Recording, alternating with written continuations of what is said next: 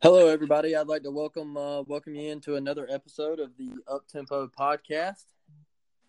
Today is December 26th, 2021. I hope everybody had a great Christmas. Got to socialize with the family. Just really good blessings, and everybody enjoyed it. I know I had a 3-year-old who had an absolute blast. Santa was good to her, and we had a great time. A lot of good eats, and it was a heck of a year. So just want to talk a little bit about what we got going on tonight. We have Dalton Garrett joining us, big Florida guy. I've had him on here one time, and finally got him back on here. He's been pretty busy. He's a head baseball coach, middle school baseball coach here in Mobile at Sims Middle School. He's like I said in a previous episode, he's been planning a wedding, got the holidays going on. He's just been really jammed up for time. So we finally got him on here tonight, and we're going to talk a little bit about the portal moves for Florida and what Billy Napier's got going on, and then we're going to move to some New Year's Six bowl picks. I think we got Michigan State and Pitt in the Peach. We got Notre Dame and OK State in the Fiesta. We got Ohio State and Utah in the granddaddy of them all, the Rose Bowl. Then we got Baylor and Ole Miss in the Sugar. And then we got our two playoff games. We got Cincy and Bama leading it off in the first one. And then the nightcap, we got Georgia and Michigan. So we're going to go over both of all of them, both of the playoff games, and first, I'm gonna kick it to DG, and he's gonna give us a little rundown of what's been going on at Florida here lately. And so, go ahead, man, take it away. Yeah, appreciate it, Blake. Yeah, man, Florida's got a lot going on last couple of days. Billy Napier's been making hires left and right. They knew he would as soon as the season ended, obviously, and the new staff was officially moving in, and all the old guys were packing their bags and getting out. But he made a few more hires the last couple of days, just more of recruiting people, nothing really huge as far as on-field staff. We're still waiting on a few of the rumored guys, which are all NFL guys, one being the O-lines coach for the New York Giants, then the defensive line coach for the Bears, and then the cornerbacks, linebackers coach for the Minnesota Vikings. Both guys, the defensive line guy was once a Florida's name is Chris Rumpf, and the guy from the Giants' name is Rob Sale or Rob Saul or something like that. He coached previously with Billy Napier at ULL, and then went to the job for the Giants. And they're saying it's going to be a huge hire as far as recruiting goes. And then the one from the Vikings, the guy's name is Carl Scott. He was previously on Alabama staff, known as a really good recruiter as well. So those are the few names that Florida fans can be looking forward to in the coming weeks, because neither of those, most likely those three teams will not be in the playoffs for the NFL. I think the only one of those three that still has a chance would be the Vikings. But once those guys' seasons are over, I think they're going to officially make the move to Gainesville onto the Billy Napier staff, which will be good with having about a month and a half work to do their finishing touches on this year's recruiting class. So that's some news as far as the hiring goes. Some huge news yesterday for Florida fans was that Ventrell Miller, our linebacker who was out this season with a torn bicep, announced he was going to return for what I think will be his fifth, maybe sixth year. I'm not quite sure which one. I don't know if this was his real senior year and next year would be his medical redshirt senior year, or if he's got a COVID year somewhere in there or what. And then another player announced yesterday, Justin Shorter, that he was going to be returning as well. One of our most likely leading receivers. He'll probably be our wide receiver one, I'd say, going into next year. Big time guy. Was 5-star at high school, went to Penn State, transferred into Florida. So those are two huge gets. Even though they're not really portal gets or recruits, high school kids, it's big time that Billy Napier was able to talk to those guys and I guess convince them to come back and be a part of what he's building next year at Florida. Love that. Love to hear that. What was the portal QB from Ohio State? Jack Miller. Jack Miller. Yeah, Yep. we got Jack Miller from Ohio State. That's a big one. Not necessarily sure how much if he'll be really much in the quarterback battle next year. I'm sure he will be. I don't know why we'd go get a guy out of the portal just to come in and watch. But, all signs point, obviously, for any Florida fan to Anthony Richardson being a starting quarterback next year if he's able to stay healthy. But, it's never a bad thing to get somebody who can come in and push him a little bit, especially when it's somebody from Ohio State. There's not a whole lot of guys that just get to play at Ohio State for fun. So he was a 4-star guy in high school as well. So really talented kid, good get out of the portal. I think it's a position of need for Florida with Emory Jones leaving and not having really a ton of playing time left on the roster. I mean, Anthony Richardson played some this year when he was healthy, but then the other two guys, Carlos Del Rio and Jalen Kitna, both true freshmen this year, didn't see the field at all. So it's going to be a quarterback room full of inexperience. And even now, bringing in Jack Miller, he was a third string at Ohio State and was actually released, I guess you'd say, from the team earlier in the season when he got his DUI. So he doesn't have a ton of playing time either. So going into next year, you're going to have a room of quarterbacks with a total of maybe 15 quarters of playing time under their belt, which sure seems like a bad thing, but to me, starting a new era with Billy Napier, maybe it's just a fresh start all the way around, a fresh start through the whole building. So, good, exciting things to look forward to for Florida fans. Yeah, I really like listening to that, and I know there was some tragedy that come over Twitter. I believe last week, the kid who tragically passed away wasn't what was his name? Roper. Robbie Roper. He played at Roswell High School in Georgia. Yeah, what wasn't Florida kind of getting on to him a little bit? Yeah, a lot of people were getting on his tape recently. He was named, I want to say, the 7A or whatever the highest classification in Georgia is. There, the region he played in, he was named the 7A or whatever quarterback of the year, player of the year. He has some really incredible stats.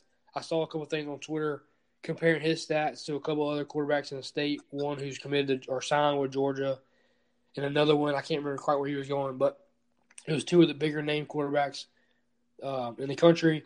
But one of those guys played 1A ball and one of them played 2A ball. So they were just saying, like, well, even though these guys have all the high profile names and they're the big guys everybody knows about, Roper was able to do it in the upper class of Georgia high school football. But Florida was, I think, pushing pretty hard. I don't know if he had gotten the offer yet, but rumor on Twitter and all the talking heads that have to do with Florida were pretty sure he was going to get that offer. And it's unfortunate what happened, especially with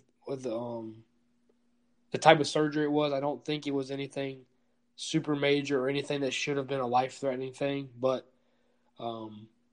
unfortunately, like you said, he did pass away. So our thoughts and prayers are obviously out to that family. I know a lot of the guys from Florida, even ones who are still on the team now, were tweeting to the family. A couple of guys either played with him in high school or knew him or were from the same area, played in the same schools. We're putting out a lot of stuff about him. So, it was not only a big thing for college football, recruiting-wise, high school kids, but it definitely hit home for some of the Florida guys as well. Yeah, man, it was very unfortunate, and like you said, prayers out to his family and friends and that whole community. I got on Twitter and saw it, and I was, I didn't even know the kid, and I was upset because you don't want to see anything like that, and I went and watched his highlights, and man, the dude could play. Yeah, and the one interview they had with him when he took it around the left end and scored, and they showed that highlight, and then they had an interview with him post game, and he was just so excited, and they come back and they had just won knocked off a huge team over there in Georgia, and you could just see that he was a gamer and he just had a bright future, man. And we hate to see it, and we want to wish his family again, and that's a terrible tragedy. But moving on from that, I do want to preview these New Year's Six bowl picks that we got, these bowl games, and but first, man, before we get into that, I wanted to get your thoughts because now, it just feels like people are dropping like flies, DG, and I mean, a couple of more games were canceled today. And how do you feel? Me and Dalton Lane talked about it, a little bit. We've had our talks about it. How do you feel about COVID and canceling the games and all of that with these 20, 21-year-old kids? I mean, give me your thoughts about it. Yeah, I mean, obviously that's a super touchy subject around the country right now. Whether you're on the side of, hey, it's a good idea, or it's a terrible idea to let them play. I kind of fall in the middle. I mean, I think they've played this whole entire season. While all of a sudden, just because it's getting bad now, we're canceling games again. I'm sure obviously, I'm sure there have been COVID cases for certain teams and staffs throughout the season since August. Yeah, maybe it's ramping up, but it seems to me like some of the teams maybe they have 2 or 3 kids test positive. I know this will happen in Texas A&M. They didn't have a ton of people test positive, but they also had a bunch of people injured and all this kind of stuff. So I'm not saying they use COVID as an excuse, but they were able to finagle their way through and not be able to play the game and get out of it. And then just a little while ago, Miami, I'm not even sure. I think they were playing in like the Tony's, Tony the Tiger Bowl or something like that. Yeah. Their bowl they just backed out. I don't know if the bowl game got canceled, but I know they just backed out because of COVID. I think it's unfortunate. I mean, I hate it. You hate it for the guys that are seniors and the ones who are, don't have a chance of playing in the next level. It's going to be their last games, and their season's in like that. But as far as canceling games, man, I think it's like I said. I just think it's unfortunate. I don't know that I don't know if I can say it's a good idea or a bad idea. I mean, if it's running through a program that bad, I mean, maybe it is the best thing to do because some of these guys. I mean, if you got your 22 starters, on paper, and let's say 15 of those guys are sick, I mean, yeah, sure, you could throw out your other, your second string and let those guys get some play, but then you run into the fact, okay, what if 3 of those guys get injured? You kind of start running a depth thing, and yeah, I think that's. You would like to think that's the reason they're canceling these games. Is just these teams. If you have 10 or so kids get sick, you kind of start running into a depth issue.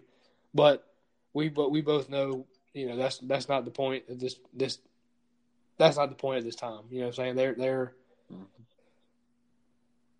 yeah. I really don't even know, man. Yeah. It's kind of crazy to me, honestly, that they're letting it affect. All of a sudden, it's all of a sudden a huge deal again. Where it's it never went away to begin with, but now all of a sudden they're making it out to be this super bad thing like they did the very first time it came around. So I don't know. And see, and that's my thing with it is you don't see the NFL and the NBA and all that canceling stuff and they're sending people to the protocol left and right, but hey, like the NBA commissioner said that hey.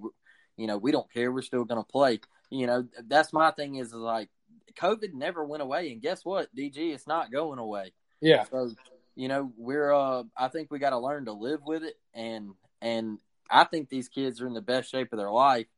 And, I do get your depth issue and all that. And so it's a what do they say? It's a double, double-edged sword or whatever. Yeah. And I just hate it for the kids, man. But getting to these New Year's Six bowl picks, we got Michigan State and Pitt kicking it off in the Peach Bowl, and as you know, Kenneth Walker he opted out for Michigan State, and of course we all know Kenny Pickett he opted out for Pitt. So kicking it off here, man. Who do you like in this Peach Bowl game?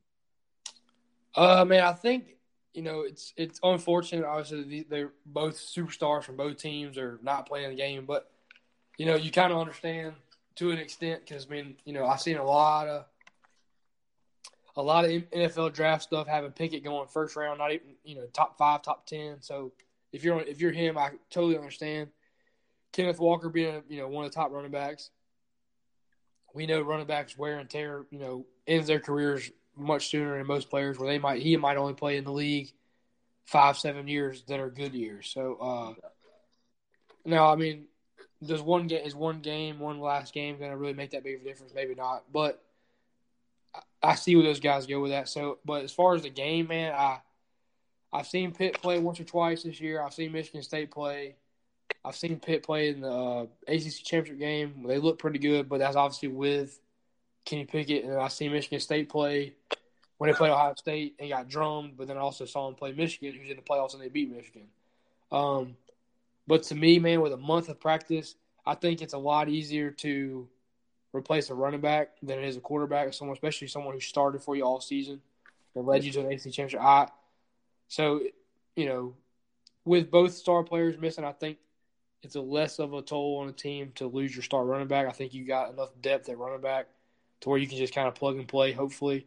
But no, your starting quarterback's still there, your signal caller's still there. Nothing else should really change a ton. So my pick for the Peach Bowl, man, is going to be Michigan State. Yeah, and to piggyback off that a little bit is Michigan State, they love to run the football. And one key thing I do want to throw out, man, is Pitt's front. They're elite. Pitt only allowed 91.8 rushing yards per game, only 2.7 yards per attempt. All right, but like you said, if Pitt still had Kenny Pickett in this game, hey, I think we're all rolling Pitt on this one if he was playing, because Michigan State, we saw that secondary get torched against Ohio State. I mean, it was over after the third drive of the game. C.J. Stroud he was tossing it all around the yard. And Michigan State had the worst secondary in college football. So with Kenny Pickett, if he would have played, no doubt I take Pitt. Yeah, but without Kenny Pickett, and like you said, replacing Kenneth Walker a tad bit easier, I think Michigan State makes enough plays. They're a 2.5 point favorite. I think Michigan State covers the 2.5, and I think they win.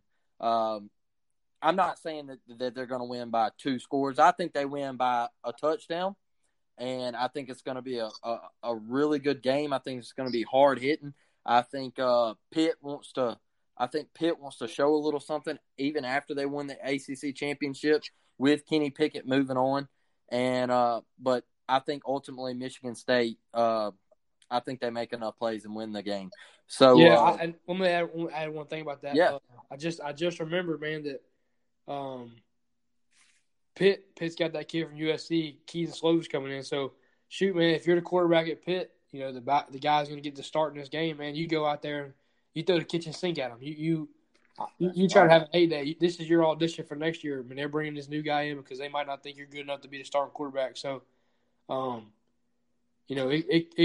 it damn sure could turn into a shootout if they let that kid get rolling and they let him play a little bit and see what he's got. Because we can't forget they also got the Blitnikoff winner at wide receiver. So, I think Pitt. Like I said, I agree. I think it's going to be a good game. I think it might be one of the better of the bowl games, especially the New Year's Six. I think it might be one of the underrated games out of all of them. But it's fun to see how a team reacts and how a team bounces back after their quarterback does decide to not play the game. So let's see.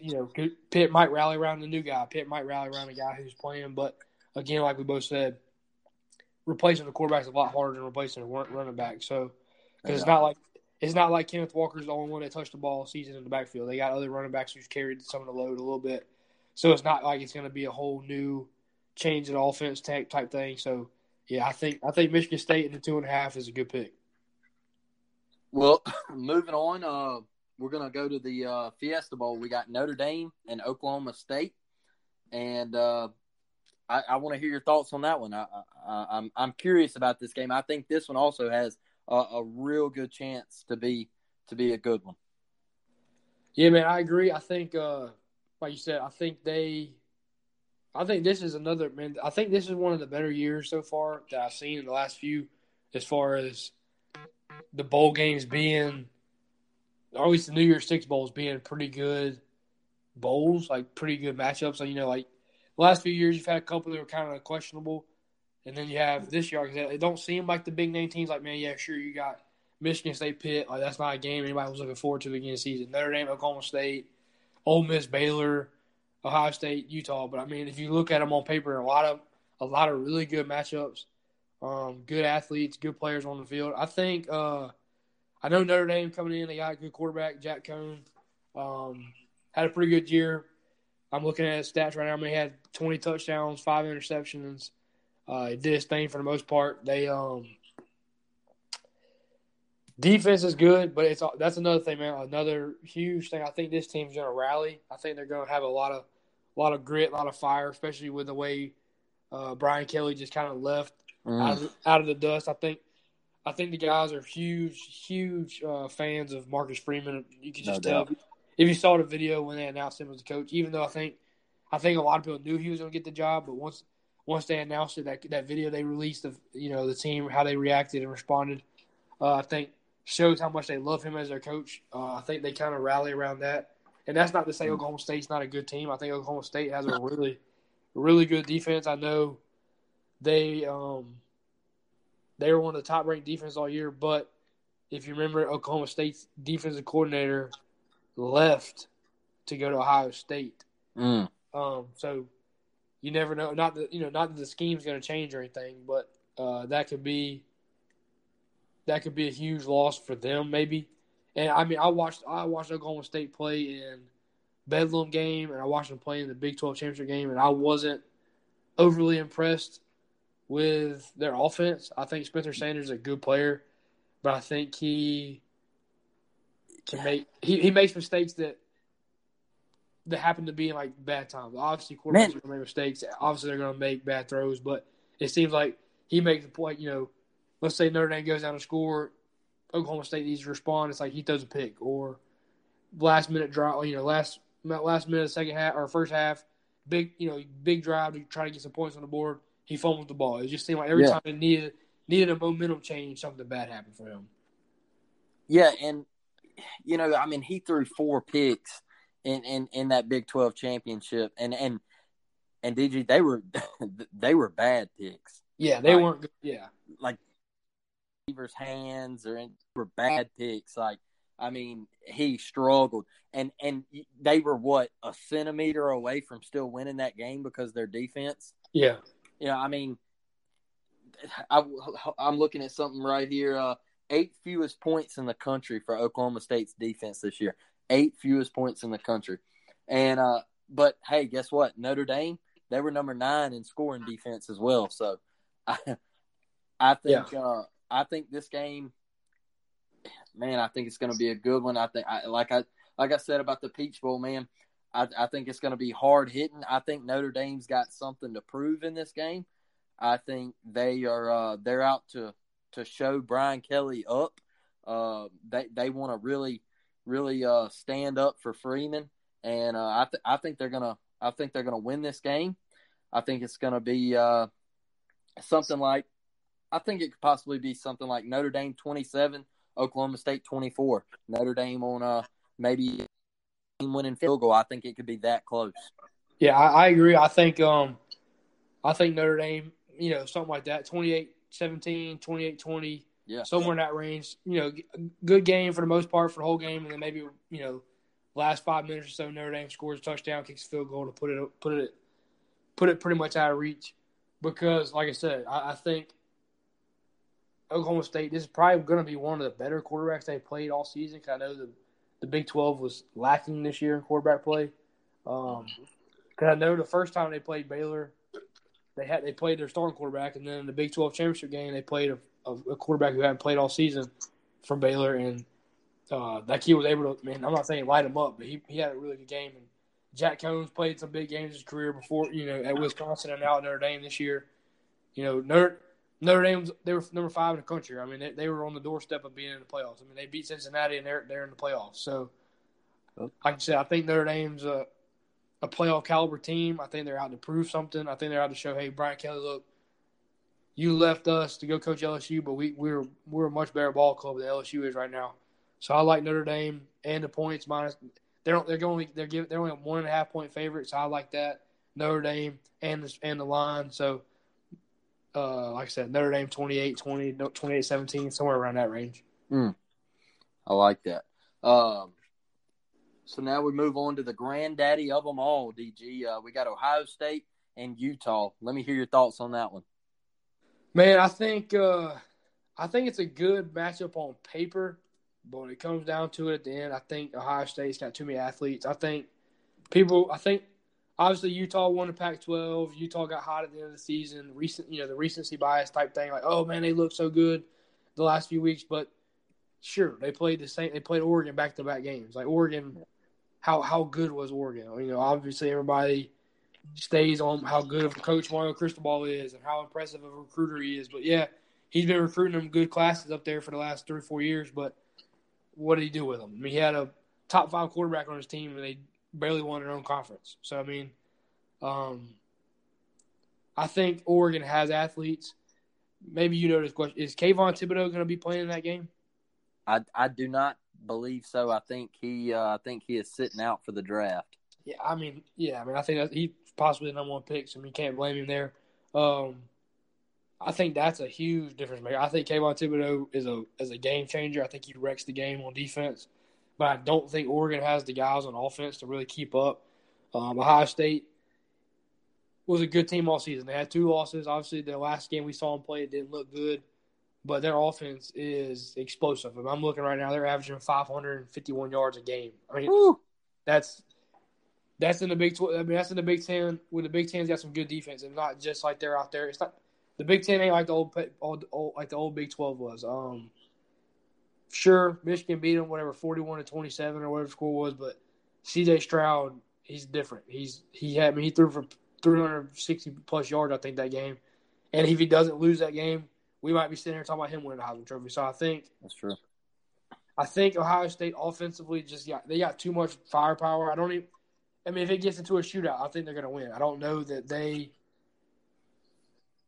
there's a way they lose this game unless Utah just comes in and is able to handle the line of scrimmage and run the ball. But other than that, because that's how we saw Michigan beat them. Michigan was able to beat Ohio State because of their offensive line and being able to control the run game and keep the ball out of C.J. Stroud's hands and make him play catch-up all day.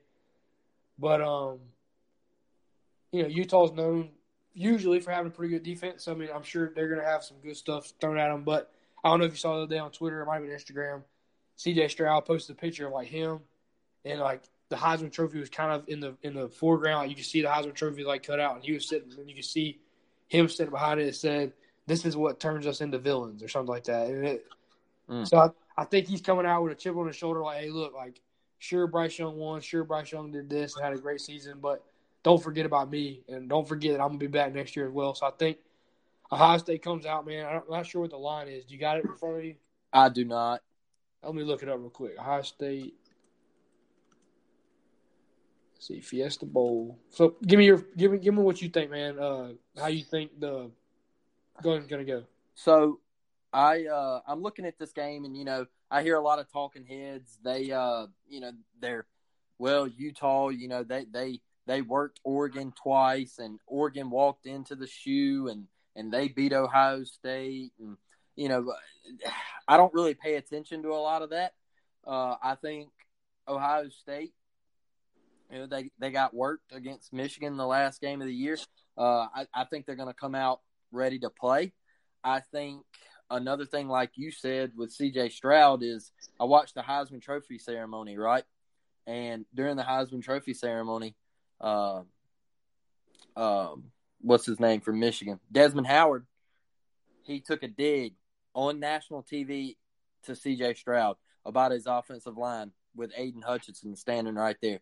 And you could feel the awkwardness of that moment. Yeah. And I just saw C.J. Stroud. I just saw something.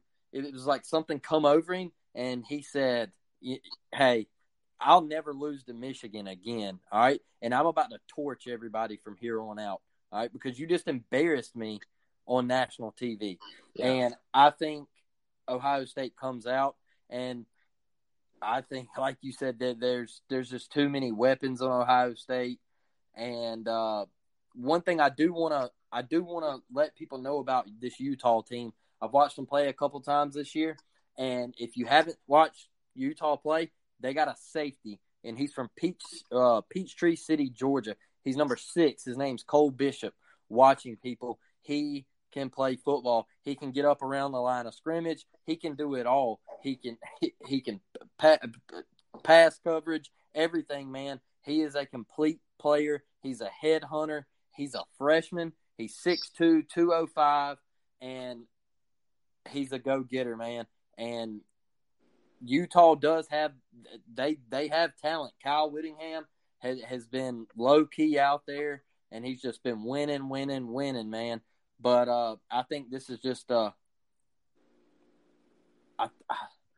I'm not going to say Ohio State's going to blow them out, but I think that, like you said, they just got too many dudes, man. And I think something like 38 to 21, 38 to 24, something along those lines. But what's the spread? Spread 6. Ohio State 6.5. So 6.5. Yeah. Yes, I think, like I said, I think I'm on the same page, man. Like I said, I watched Utah play a few times. When they play, man, they look impressive. They fly to the ball. Defense, they headhunt. They play the defense like back before targeting was a thing. They play defense out there trying to hurt somebody, which you like seeing. But like I said, I think Ohio State with C.J. Stroud, Garrett Wilson, Chris Olave, the freshman Henderson running back. I just think they got too many guys on offense. That Jackson Smith kid, they have elite talent on offense. I just don't know that Utah's seen an offense like this all season. So I don't know that they're going to be able to keep up. If they are able to slow them down a little bit, how good is Utah's offense? Are they able to keep up? If it turns into a shootout, I like Ohio State big. But like you said, I think Ohio State covers. I think Ohio State wins by that 6.5. So I'm going to take Ohio State maybe 45 to 24. I like Ohio State big in this game. I think Ohio State's had to prove a point that they're coming back next year ready to roll. Love that. So now we move on to the Sugar Bowl. Hey man, the Lane train. He's got Oxford, Mississippi. He's got them bumping, DG. We got Ole Miss and Baylor in the Sugar Bowl. Lane got them to 10 wins. Super impressive job. What are your thoughts on that? Yeah, man, Lane Kiffin's a dude. I like Lane Kiffin as a coach. I know when Florida was out of coach, that was a name that's getting circulated around. I like the idea for a little while, but once I kind of looked into it, Lane Kiffin seems like he's just a little bit more of an immature version of Dan Mullen. A good coach, hell of an X and O's guy, but kind of goofy acting. I mean, we've seen his interviews. We've seen the way he acted during the Tennessee game. Like, sure, it's funny. It gets the retweets on Twitter. It gets all the people talking. But when it comes down to the respect factor and recruiting and all that kind of stuff, a lot of people say he's not known as one of the better recruiters as far as a head coach. But we know he knows how to call plays, and he's got a dog for a quarterback. So,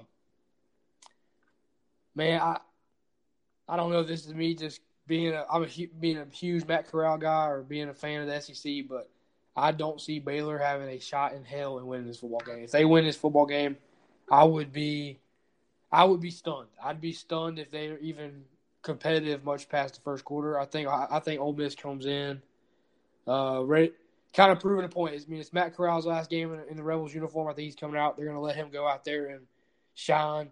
He's a projected first-round pick. Kenny Pickett's not playing. Lane Kiffin's one of those guys. He knows, hey, my guy and Kenny Pickett, they're the top 2 quarterbacks in this draft. The other guy didn't get to play his bowl game. I'm going to let my dude put on a show on national television, prime time, Sugar Bowl. I think Matt Corral comes out and has a field day. Not only throwing the ball, running the ball, because a lot of people hold, Matt Corral's, he's not that big, he's a little bitty guy. But if you've been able to watch Matt Corral play football this year, man, that dude plays with a lot of heart, a lot of grit. He looks like he might weigh $150, but he goes out there, he runs them little read option plays. He'll put his head in your chest and run you smooth slap over if he has to. I know a lot of people respect Matt Corral because I know there's a lot of rumors floating around. Oh, first-round pick, quarterback, there's no reason for him to play in this game. But I saw an interview with him the other day. He's like, man, I came here to play football. I came here for my 3 or 4 years to do my thing. He said, we got the 10 wins. We're in a huge bowl game. We're in the Sugar Bowl. He said, it wouldn't be right if I let my guys down. Like, if you're a GM in the NFL and you're thinking about you need a quarterback, that's the kind of stuff you look at. You look at, man, this dude can ball on the field, but he's also got control of his locker room. He's got the respect of his locker room. He's out there to prove a point. He's out there to show, hey, man, like, these guys have been here with me all year. I'm not backing down on them in this last game. We're going to go out and ride high. I think Ole Miss, man, like I said, I think they roll. I think Ole Miss wins by 2-3 touchdowns. Yeah, look, Dave Aranda, Baylor, and you won the Big 12. Hell of a job this year. And Dave Aranda's a hell of a coach. They're 36th in total defense, I believe. He's got the Baylor Bears flying to the football. They're doing a great job. I think they're only giving up I think it's 4 yards a play, maybe. Man, just kudos to Baylor, man, and Dave Aranda. But I think, like you said, Ole Miss comes out. Matt Corral has a field day. He lights it up. They're down there in New Orleans. COVID, no COVID. He's going to have the people in the streets on Bourbon Street. He's going to have the city bumping, the Superdome, baby. Matt Corral's going to light it up, and I like Ole Miss. I like Ole Miss to hang. I'm going to say it's going to be 45. I'm going to say 45-31 Ole Miss. Okay, I like that, man. I'm looking right now, and it looks like Baylor is actually the favorite. Yeah. Hey, don't put it past them. Don't put it past Baylor now. I believe they're going to go with Blake Sharpen. He replaced Bohannon, like we talked about earlier. Yeah. And he played in the Big 12 championship. Looked really good in the first half of that game, and then come out in the second half. He had a couple struggles. I think Oklahoma State made some adjustments, and he kind of struggled a little bit in that second half. But Baylor's got some weapons, man. They got the Smith kid at running back. He was a 1,400-yard rusher, and they got the Treston. I think his name's Ebnar, and I think he ran for 700-800 yards as well, man. So they got some dudes, and I'm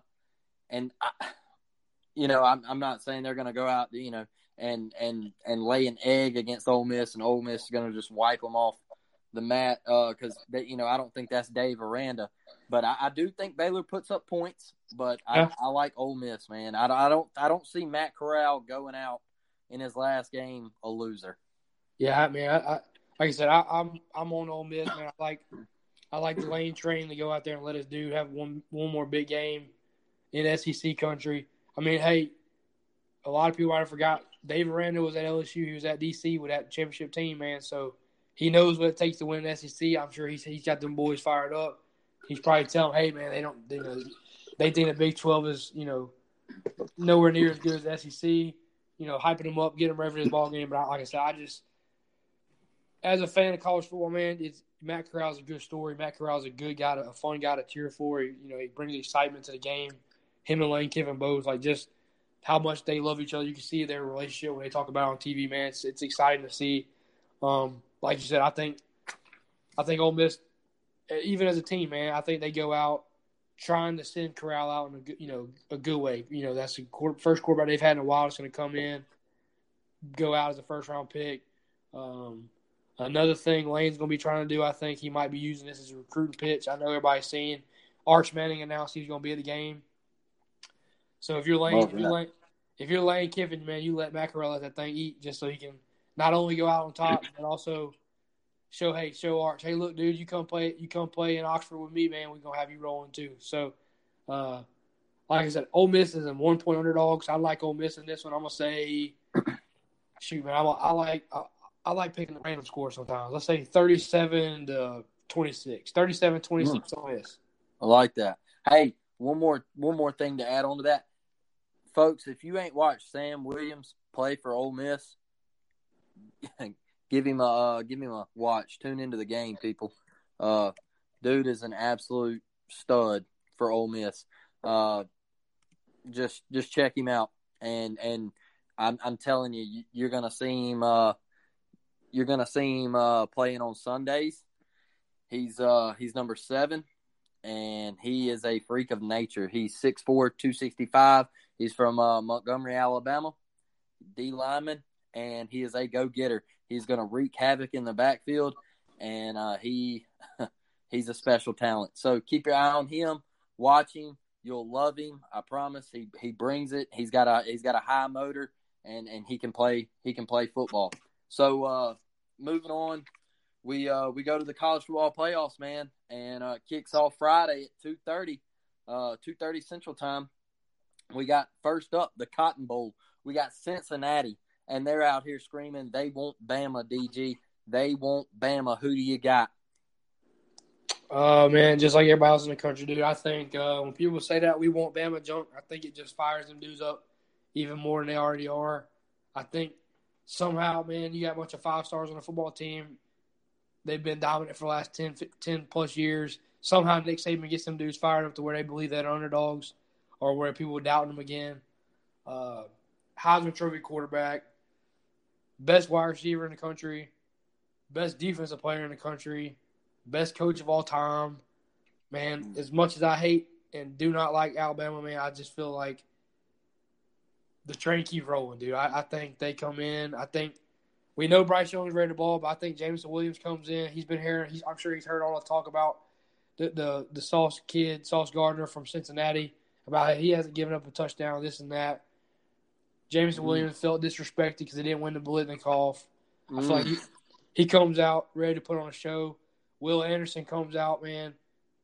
Didn't get invited to the Heisman Trophy ceremony. Didn't win the Butkus Award. Didn't win any really big-time defensive awards he should have won.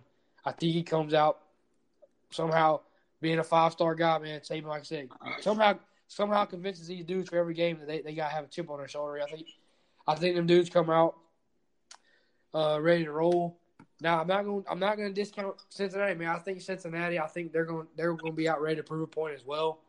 I think they're trying to, they're doing this for all the little guys. I think they're out there trying to make them look, hey, the little guys need a shot at this. So I think, man, Alabama wins the game. I don't think it's going to be, 51-14 or anything crazy like that. I don't think Alabama goes in and blows the doors off. I think Cincinnati holds their own maybe for half. I think Cincinnati keeps it close, maybe, something like 17-7 halftime type score. Mm-hmm. But I think they come back from halftime, and I think Alabama makes a few adjustments at halftime, kind of gets their offense clicking like they wanted to get clicking. I think final score somewhere in the 38-20, 38-17 range, somewhere about in that ball game, somewhere in that ballpark. Okay, I just don't see Cincinnati staying on the field. I've tried to look at it, and man, I think Will Anderson is going to live in Cincinnati's backfield. And he's got 15.5 sacks on the year, 91 tackles. I think he is going to wreak havoc in this football game. And what's Cincinnati's quarterback, Ritter? Desmond Ritter? Desmond Ritter, yeah. Look, he'll make a mistake. And if you make a mistake to Alabama, you're in trouble. And we've seen it over the years, especially if they turn it into 6. If you make a mistake, turn the ball over, and they score, it's so hard to come back and beat Alabama when they're scoring defensive touchdowns or special teams touchdowns. You better not let them run a kickback or a punt back, because if they do, you can just pack it all up and you can hit the tunnel and you can go back home. And I know Cincinnati's got playmakers. I know they're supposedly the best secondary in the country, but I don't think that they have seen dudes like Jameson Williams, Ja'Cory Brooks. You got Brian Robinson. Just, man, Alabama's got so many weapons. Billingsley, just, man, we could keep going and going and going. And I don't know if Cincinnati's defensive line can get pressure on Bryce Young. And what happens when they do get pressure, DG? Bryce Young's been making these Houdini plays, man. Yeah. And I've tried to see them keeping it close, DG, and I can't, man. I can't. And I know they played Georgia last year, and they kept it close, and Georgia barely beat them. And I could be totally wrong. We never know. But I like Alabama big. And like you said, I don't think it's going to be like 52-14 or anything like that. I see something like you were saying, 38, 17 or 34-14, or I just like Alabama big, and I don't know if Cincinnati can keep up, man. I really don't. Yeah, man. I like I said, I don't know. I don't see it becoming like a complete blowout, but I think Alabama wins comfortably. I think they win where, sure, 34-20 to Alabama fans might not seem like he's bad enough, but I think it's a 34-20 where it's Alabama's in control from the kick to the very end of the game. I think Alabama, first drive comes out, they have the ball. I think they probably go down and take it for 6. If they don't, I'm sure they're gonna be knocking some heads off on defense. One small little thing I want to throw in there about Cincinnati, their running back, Jerome Ford, is an Alabama transfer. Mm-hmm. Maybe he comes out with a little chip on his shoulder, want to prove something to Nick Saban, which I don't know why you'd want to do that. But especially when you look at Alabama's running back room, they got 6 5-stars on the side. So it's like, look, dude, they won the room. So, I mean, he transferred to Cincinnati, had a hell of a season, 19 touchdowns, a little more than 1,200 yards. I mean, he's a good back, but it's just, man, like, I don't know. I don't see how, like you said, I don't see how Cincinnati keeps it that close. All season we heard about how good defense Georgia was, how good their defensive line was. Did their defensive line get any pressure on Bryce Young? No. Mm-mm. They got this. They got all these superstar defensive linemen and linebackers who weren't able to get pressure on Bryce Young. Sure, Cincinnati's secondary might be elite, and I think they are elite. I mean, I don't know that they've played elite talent like Alabama's got, but I think they got some dogs. I mean, they got some really good players. They've intercepted the ball 18 times, and they're only giving up 168 yards a game, which is second in the country. But like we said, man, they haven't seen the dog Alabama's got. They haven't seen Bryce Young. They've seen what's the best quarterback they may have seen is what the guy at Notre Dame maybe. Yeah. They haven't played a ton of elite quarterbacks, man. So I think it kind of gets to be the Georgia game. I mean, Georgia was able to keep it close for a little while. Obviously, Georgia hopped on Alabama quickly, but once Alabama was able to kind of dig their feet in the dirt, get everything rolling like they wanted to get rolling, they were able to do their thing. So Alabama was a 13-point pick with both of our predictions saying 38-20 or 34-14. We both picked Alabama to cover. Hell, that might be a bad pick. I mean, Alabama might win by 14, or they might win by 13.5 or 12.5, or whatever. But Vegas ain't stupid, man. They know how to put these lines to where you got to make a pick one way or the other. So I think I'm going to stick with Alabama minus the 13 to beat them. Like I said, 38-20, somewhere in that ballpark, like we both said. Well, before we wrap this up, I do want to go down through here, and they've played Miami of Ohio, Murray State, Indiana, Notre Dame, Temple, UCF, Navy, Tulane, Tulsa, South Florida, Southern Methodist, East Carolina, and Houston. A lot of elite quarterbacks on our list, Blake. That is true. The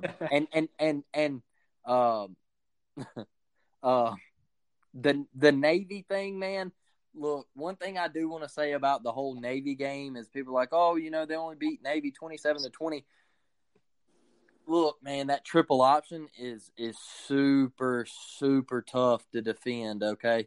And I know that, their offense played terrible in that game. If you go back and watch the film, but man, Navy can give somebody problems. Oh yeah, man. Like you don't how I mean, like if you're not a team that plays the triple option, you can't really practice it. You don't even have a scout team that runs the triple option. Like Yeah. That's a tough week of game planning, man. So I don't look at that too seriously, man. Real quick before we move on from this game, so the over under is 58.5. You think we get that over or under that? 58.5. Do we? You know what? I'm gonna say we get over 58 points. Oh man, I don't know. No, Yeah, that's tough, man. That's a lot. Especially with both of our predictions, 30, 20, that's 58 right on the money. So it's kind of tough. Yeah. I'm gonna say no. We don't because I think I said like 37 to 17 or 38 to 17 or something like that. Yeah, I mean, oh man, no. I'm gonna say under 58.5. Yeah, and I like Alabama. So moving on, we got the last one, the nightcap this coming Friday night. We got the Georgia Bulldogs and the Michigan Wolverines in the Orange Bowl in Miami, Florida. Kudos to Michigan, man. Coach Harbaugh knocking the door down, getting in there. They reeled off 5 straight after the Michigan State debacle collapse. I think they beat their last 5 opponents by an average of like 24 points a game. They throttled Iowa in the Big Ten championship. It wasn't even close. They were out there playing backyard football in the third quarter. Yeah, it wasn't close. And Aiden Hutchinson is a freak. He's a dude. He's a player. I'm curious to see how. This Michigan defense, if they start getting pressure on Stetson Bennett, can Stetson step up and make the throws? Because man, we started watching Bama get pressure on him.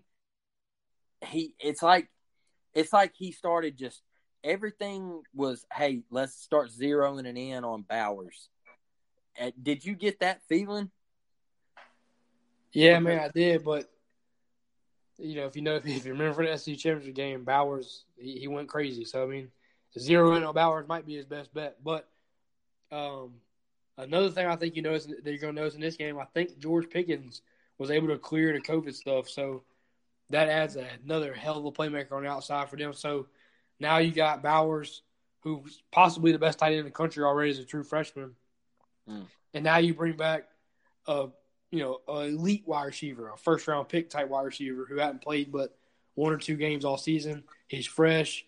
He should be ready to roll, I think. So yes, I don't think Stetson Bennett is a prototypical national championship looking quarterback. I don't think he's going to wow you. We saw in the Alabama game. If it turned into a shootout, he's not going to win you the game. But this game will, if this game turned into a shootout, I think it would shock a lot of people, not just me and you, but a lot of the big time talking heads. I mean, sure, both offenses average, Georgia averages 39.4 a game and Michigan's 37.7, but we saw what Georgia did against Alabama. They didn't once after Alabama figured out what was going on, kind of got their defense set up. Georgia didn't move the ball well.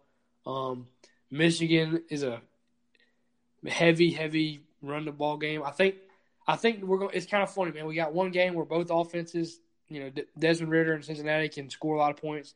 Alabama's going to score a lot of points. So we got one that's got potential of being a high scoring game, and I think we got this one. These teams are both built by the same. You got Aiden Hutchinson on Michigan's line, and you got the other kid. I think Ojulari might be his name. Yeah, I think it's something. Yeah. They got 2 elite defensive linemen, defensive ends. Where Georgia's got Jordan Davis, the Kobe Dean. They got the dogs on deep. The linebackers, the other defensive linemen. But they got. I was talking to a buddy the other day that works for the Senior Bowl and does some stuff. He was saying a lot of the NFL scouts are bigger on Georgia's backup linebacker Jalen Tundle or Tyndall or something like that than they are in the Kobe Dean. And the Kobe Dean's considered one of the best linebackers in the country. So I think both defenses both teams. My bad, have both very elite defenses. So I think we're going to see a lot of pressure on the quarterbacks, a lot of both offenses struggling. I think that's about if I had to put money on it, I'd say both teams struggled a little bit on offense.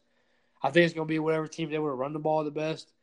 Mm. And man, I think you just got to look and say, man, like Georgia. Obviously a lot of people get tired of SEC bias and all that good stuff, but I think you look at Georgia and you assume they're going to be able to lean on Michigan a little bit more than Michigan's able to lean on them. I think Georgia's able to squeak it out a little. I think Georgia's able to squeak it out. Man, the line's Georgia -8. I don't like Georgia by the 8 points. I don't think Georgia wins. I think this comes down to, like you said, for one of the games earlier, a field goal. Maybe a last minute or two touchdown to take the lead to win a game. I don't know if this one gets too high scoring, man. I think Georgia's able to pull it out, but I don't. This is probably out of all the games, this is the one I'm the least confident about. I don't know. I think this is a toss-up either way. I think same here, DG. Yeah, man. Whichever offensive line is able to control the other team's defensive line wins this game. I know that's a cliche thing to say, but neither quarterbacks are elite. I mean, Cade McNamara's average at best. Hasn't been average at best. I think they like to do a little trickery. Both teams kind of running some jet sweeps to their speedsters on the outside. They like running the ball a lot.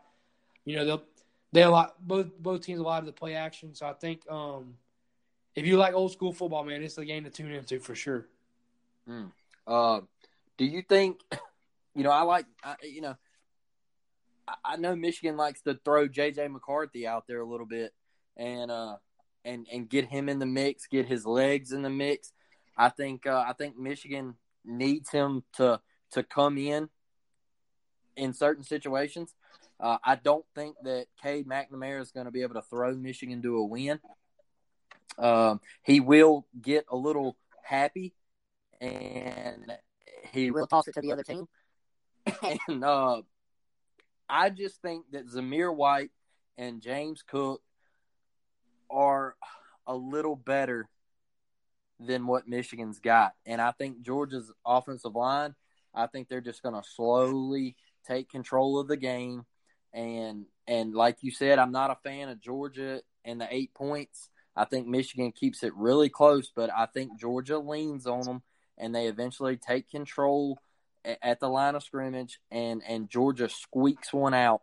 I really do. I know some talking heads are saying that Georgia's just going to absolutely run away with it, which, we hear David Pollock, he said, I think he joined the J-Boy show and said that it was a bad matchup for Michigan. And I see where he's coming from because Cade McNamara, like I said, he's not going to throw him to a win. And I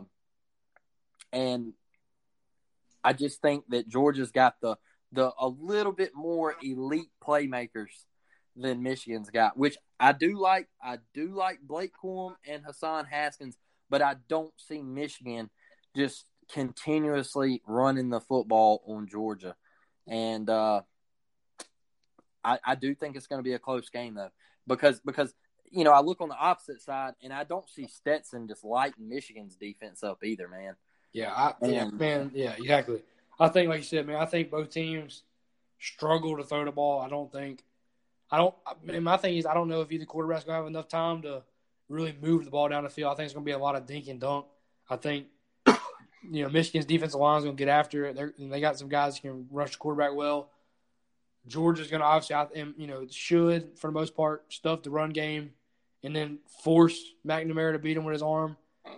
And I think, man, once they get pressure on him, I think, I don't think he's an elite enough of a quarterback. He's not Bryce Young. He's not going to torch those. He's not going to take advantage of, blown coverages or, mishaps in the back end of the defense. So I think, like you said, man, I like Michigan in the -8 or the +8. So I like Georgia outright.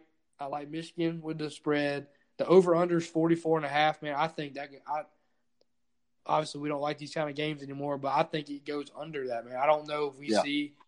I'm saying, dude, I think final score somewhere in the range of 21-17, 20-16, something like that. A lot of field goals. If you're a fan of kicking, Pat McAfee's going to like this game.